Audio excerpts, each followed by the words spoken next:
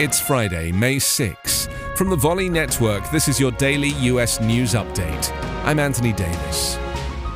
Firefighters in New Mexico have slowed the advance of the largest wildfire currently burning in the US, as Joe Biden declared the situation a disaster, bringing new resources to remote stretches of New Mexico that have been devastated by fire since early April. Nearly 1,300 firefighters and other personnel are currently battling the fire, which has fanned out across 258 square miles of high alpine forest and grasslands at the southern tip of the Rocky Mountains. Fire bosses are seizing upon an interlude of relatively calm and cool weather to prevent the fire from pushing any closer to the small New Mexico city of Las Vegas and other villages scattered along the fire's shifting fronts.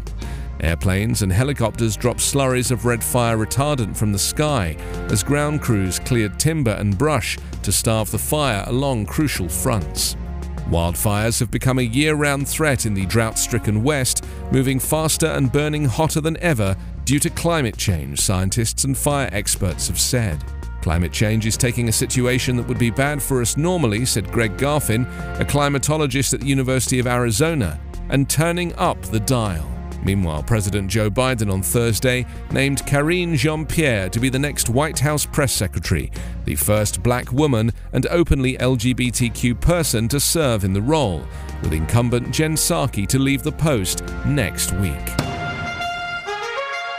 Your daily US news update is part of the Volley Network. To hear my live daily morning show, ask your Amazon Echo device to open Back Channel.